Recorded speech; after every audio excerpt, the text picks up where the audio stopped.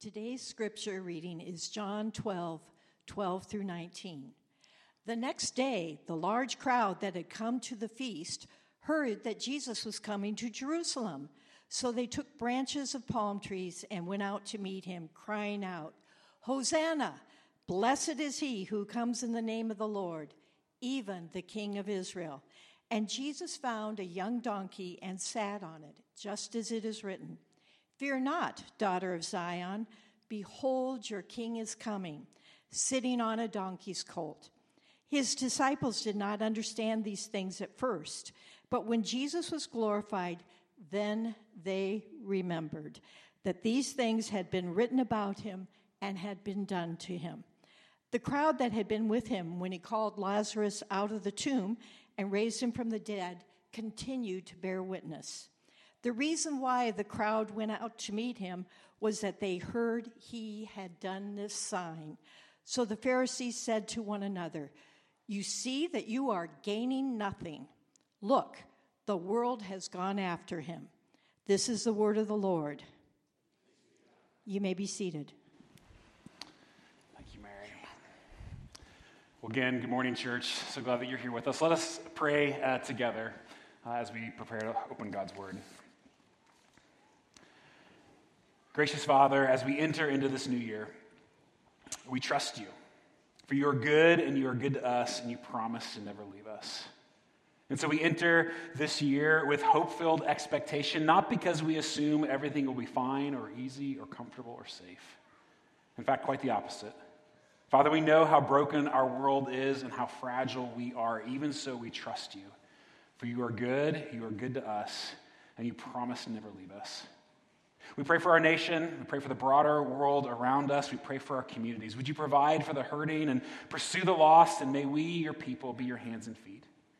We pray for those we love, our families, our friends. Bring healing to hurting relationships and a deepened sense of relational joy, even as you draw us ever more to you. Would you be near to each one?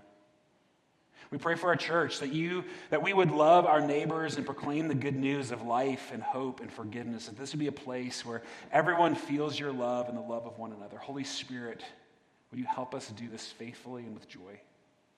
We pray for our work, the places we seek to contribute to the world that you have made. Let us work diligently, not simply for income or success, but ultimately for you, Lord Jesus. Similarly, with our kids, as they re-enter school, may they understand their callings. Would you protect them and continually whisper your love to them? Father, as we enter this year, let us serve you with joy. May we hear your voice afresh, and may we follow you with ever-deepening devotion. For we trust you. You are good. You're good to us, and you promise to never leave us. Help us to know that this is true. We pray this in Jesus' name. Amen. Well, what do you do right before a big day? Like the biggest of days. Like imagine yourself in a major life change, like something that's going to take a lot of resolve or courage. What do you do right before a big day? Kids, maybe for you, it's like when you think about the start of a school year, right? Or maybe school starting up again just in a few days. Maybe like what do you do? Or maybe for others of us, it's the start of a new job or a move to a new city. What do you do before the start of a new day? Maybe you even feel it just as we enter this new year, right? In some ways, it's an arbitrary designation, right?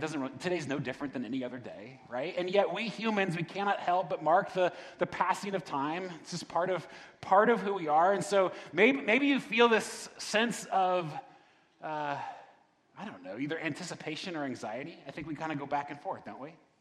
Some of us feel anticipation. We look to the new year and we're like, okay, what's going to happen, God? It's going to be, you see this like blank canvas before you and you're just ready to start painting, right? You have hopes, dreams, expectations, resolutions, all of that there. Others of us, we look at that blank, canvas and we're like, oh my gosh, what's it going to be, right? And do I have what it takes? And so we come to this, maybe you feel that even as you enter the new year, like this feels like a big day, even though it's somewhat arbitrary. What do you do right before a big day? Well, what does Jesus do? Because the scripture that we just heard read was one of the biggest days in Jesus' life, maybe the biggest up to this point.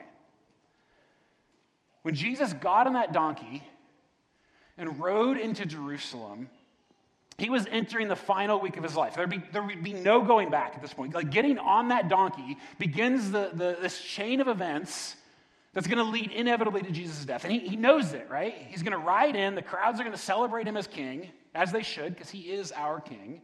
Hosanna. But the religious leaders are going to conspire against him. It's a big day for Jesus. And so what does he do right before a big day? He enjoys a leisurely dinner with some of his closest friends. If you haven't already, turn to John chapter 12. Now, some of you might be asking, is today Palm Sunday? I mean, how hard did we party last night? If you're confused, like, why are we talking? It's January. We're talking about Jesus on a donkey, Palm Sunday. Like, how close? Okay, you're right to feel that way. Okay, that's true. Today is not. I just want to go on the record. Today is not Palm Sunday. Okay. Hopefully you can figure that out. It's not, but that is part of our story today. So we are resuming our study in the Gospel of John. If you've been with us any length of time, we started John actually last January, the first Sunday of the year. We took a couple of breaks along the way. It's a long book, and so now we're jumping back in where we stopped off in John chapter 12. And we're calling this portion of John, Behold Your King, for we see King Jesus powerfully on display in these final chapters of John. And what's so amazing to me about the Gospel of John, I mean, there's a lot that's amazing. I mean, first of all, John was like a close personal friend of Jesus, right? So he saw the events that he's writing about, which is incredible. Just imagining what that must have been like for him. That's amazing enough. What also amazes me about John it's 21 chapters. The first 11 chapters, John tells us about the first 3 years of Jesus' public ministry. 11 chapters. And then he takes the last 10 chapters to walk through Jesus' final week. Like, think about that for a moment. It tells you, like, what is most important in this story to John, right? He slows down and takes all this time to walk through this final half of his book in the final week of Jesus' life.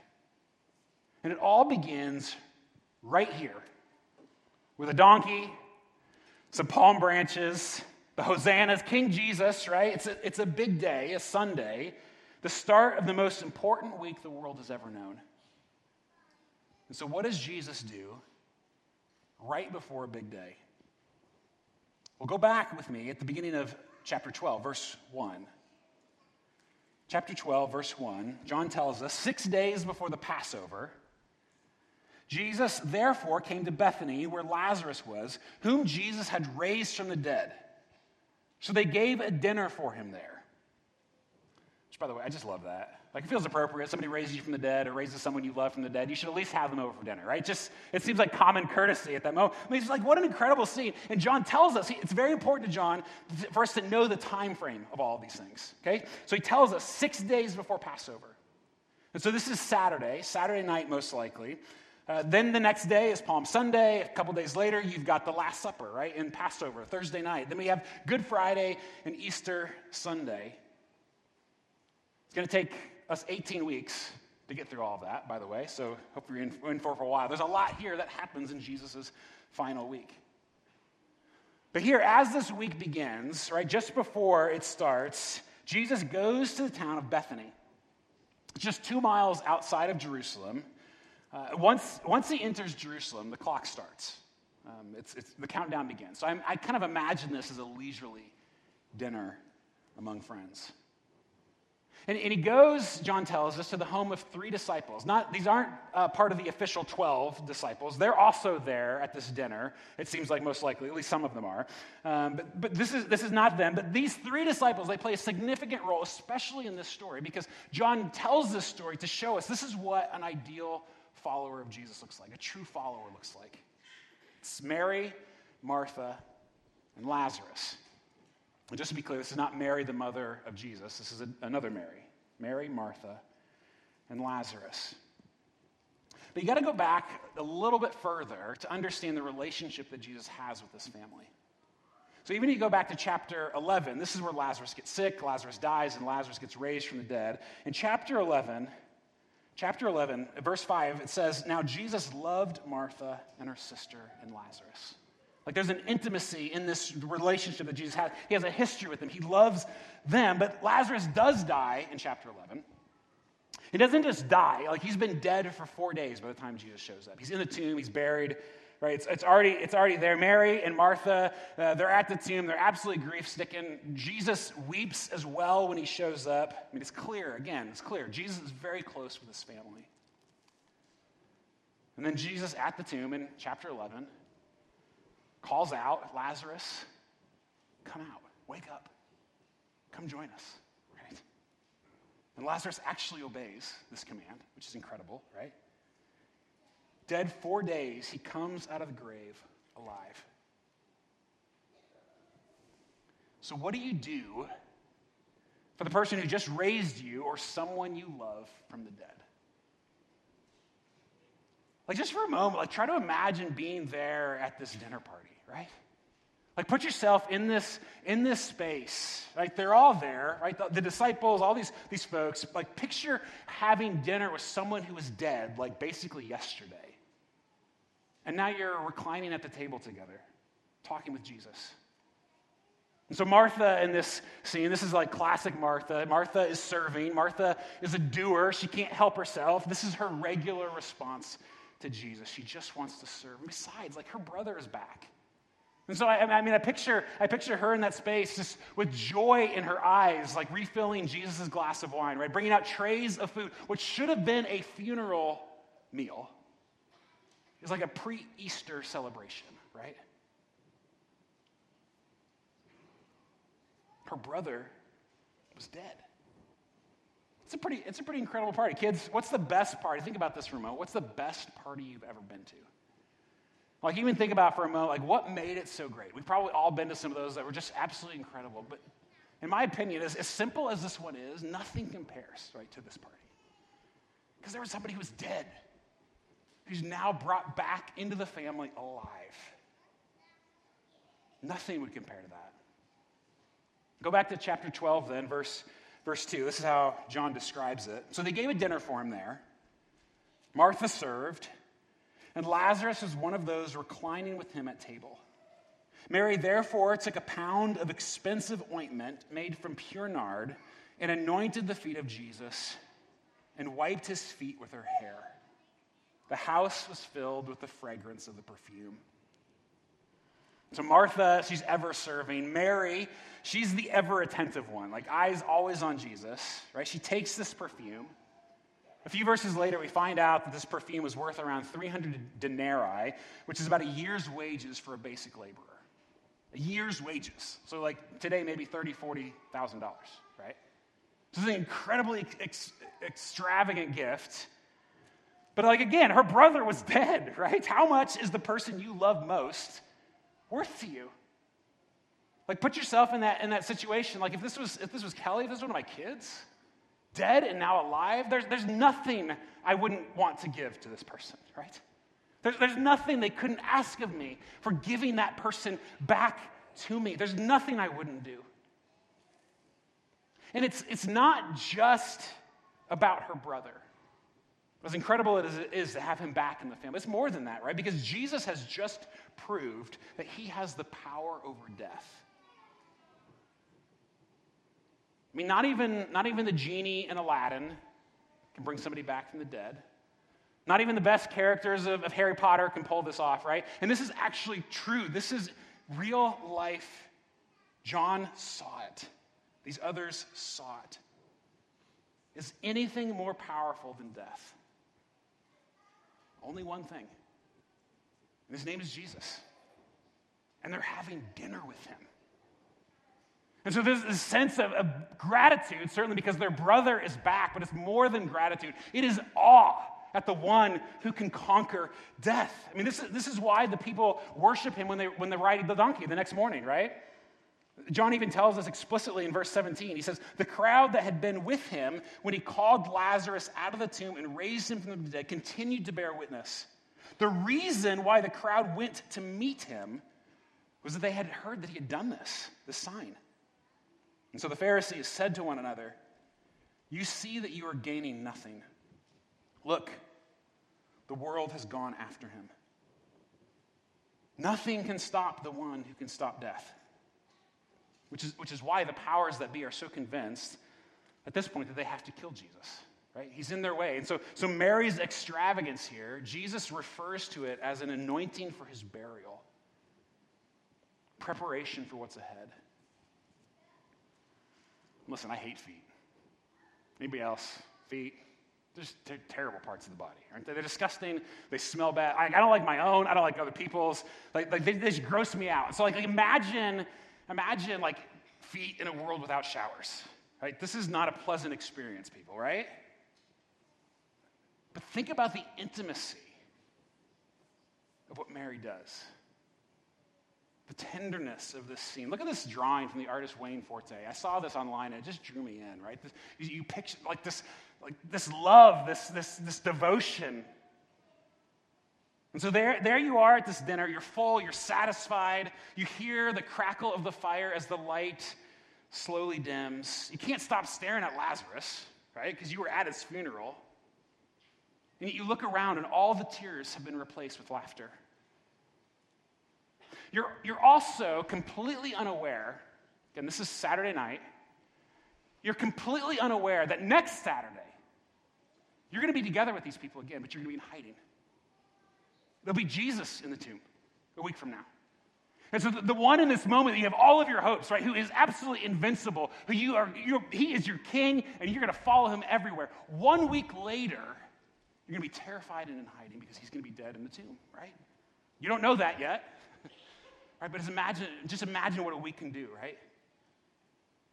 Instead, here you are, you're caught up in this moment. When the fragrance fills the entire room, John tells us, you can almost smell it, right? You watch as Mary caresses his feet with her hair. Her brother lives. I mean, if it were me, I'd be wiping away my own tears at the beauty of this scene, right? I mean, this feels like holy ground, doesn't it? And you just thank God that you're there to witness it. Which feels like the right response to a scene like this, doesn't it? And yet not everybody sees it that way. In fact, this perfect moment is shattered by the one who is now your least favorite of the 12 disciples, right? Because Judas rebukes Mary for this act of generosity and love. Look at verse 4. But Judas Iscariot, one of the disciples, he who was about to betray him, said, "Why was this ointment not sold for 300 denarii and given to the poor?" He said this not because he cared about the poor, but because he was a thief. And having charge of the money bag, he used to help himself to what was put into it. It's kind of a haunting foreshadowing of what's going to happen in just a few days, right? Because John knows this as the one who's writing this stuff down. He's kind of reminding us where this story is headed. Now, after this, Jesus immediately rebukes Judas for saying this, but the moment's gone, right? It's all sort of been lost in this moment. This surreal environment in which you just experience all of this intimacy and beauty. It's gone. Judas was only interested in Jesus for what he could get out of him. And even in the very next scene, right, we see the religious leaders actually making a plot to kill both Jesus and Lazarus. I mean, think about that. Poor Lazarus. He's already been dead once, and now they want to kill him, right? Because Lazarus is now this breathing reminder of the power that Jesus has. And the religious leaders are only concerned about preserving their own power. And yet there you have Martha, Mary, and Lazarus. And I think what John is trying to do here, he's trying to show us, this is what it looks like to follow Jesus. Because there's a contrast of characters here, right? You've got Judas on the one hand, you've got the religious leaders over here, and then you have Mary, Martha, and Lazarus. Those who see Jesus as king and respond accordingly. And those who don't. And so John wants us to ask, he does this all throughout his book, he wants us to ask as we look at these characters, which one are we? Who would we be in this story? And so the night before a big day, right, King Jesus, he has dinner with friends. And as we enter into this new year, the anticipation, the anxiety, who will we be in this story in the year to come? Well, to get at that answer, let's ask ourselves three questions. Three questions. First, will we serve the king, or will we serve our own need for control? Serve the king or our own need for control. Because the religious leaders, right, they are willing to murder Lazarus and Jesus to maintain their illusion of control. Like they're so concerned about the life that they have, the comfort that they want, the power that they have, they're willing to murder for it. What are we willing to do for our false sense of security? We love it, don't we? That illusion that everything's going to be okay. Like that we're in control of our own destinies, that the world, we love to sort of pretend that we're there. And so what we often do, I don't think I'm just speaking for myself, is we strive, we push, we overwork, we overschedule, we manipulate people, even the people we love the most in the world. For what? A false sense of control. How's that working out?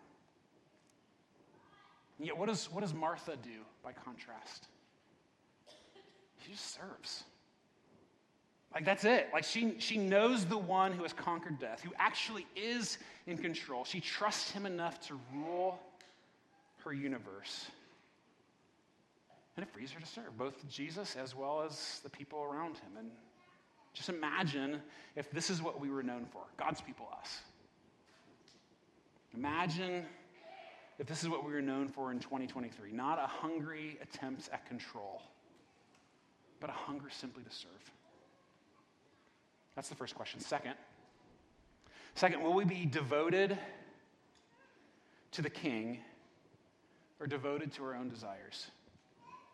Devoted to the king or to our own desires? Because Judas only cares about Judas in this story. He only wants Jesus for what he can get out of him. And I think if we're honest, for many of us, our desires rule our lives. But then we have Mary. Like Mary, who gives Jesus the most extravagant gift she can think of, and not just this perfume, as costly as it is, like her attention, her delight, her affection, her devotion. She's not asking for Jesus, anything from Jesus in that moment. She doesn't want something from him. She just wants him. It reminds me a bit of Pastor Nikki's sermon last week. If you missed it, you got to go back and listen to it. It's really, really good. Basically, that all God wants for Christmas is our praise, right? That's what he wants. And then we get to join in the choir of all of creation to do this. And so, this picture in Psalm 148 that we looked at last week of the stars are singing and the mountains and the redwoods, and yet the thing that's most precious to God is our praise. In light of everything else that's praising him, it's us, right? It's our devotion. And so what does that mean for us? Well, there's a lot of things that could mean. At the very least, it means our time and attention, doesn't it? It means carving out time and attention. This is a day when many of us, we carve out some New Year's resolutions or whatever. Maybe one of yours is to attend church more. You can check it off the list, right? You did it today. Good job. We'll see you in February. A little cynical. But no, you're here. We're glad that you're here, right? And so it's time and attention. It's carving out those resolutions. And maybe it's simply saying, okay, we want to, I'm going to pray more this year. I'm going to 5 minutes a day or read my Bible more often. If you need help with that, we've got what we call the Formed Life. You can pick up one of these journals. This goes along with our series in John. You can also sign up for it online if that's better for you. If you need a way to engage in this these are daily rhythms of devotion, basically. To help us engage more fully in the life that God has for us. Because Jesus wants our devotion. Finally, final question. Will we recline with the king or will we stay in the tomb? Recline with the king or stay in the tomb? Because we've looked at the examples of Mary and Martha, but then like Lazarus, he's just reclining there with Jesus. Like what is he doing? But think about where he's been. In the previous story, Lazarus obeys the most incredible command, doesn't he? Lazarus, come out. And he obeys. He's been dead for 4 days. Like, think about the commands that I have, that we have struggled to obey God in, right? It's like, they're all easier than this. Come out of the grave. Lazarus obeys. And this is a command that I hope to one day obey. Because that is his plan for all of us who trust him, who follow him, who know him, to one day stand at our grave or our tomb or our ashes or whatever and say, come, follow me. And I want to hear his voice. I want to come up out of that grave alive, and I want to go have dinner with him. But the answer to that question is one that we have to answer now, not then. The question of will we trust this king or not? Will we give our lives to him even now? Will we obey him even when we don't want to? Will we walk out of the grave alive?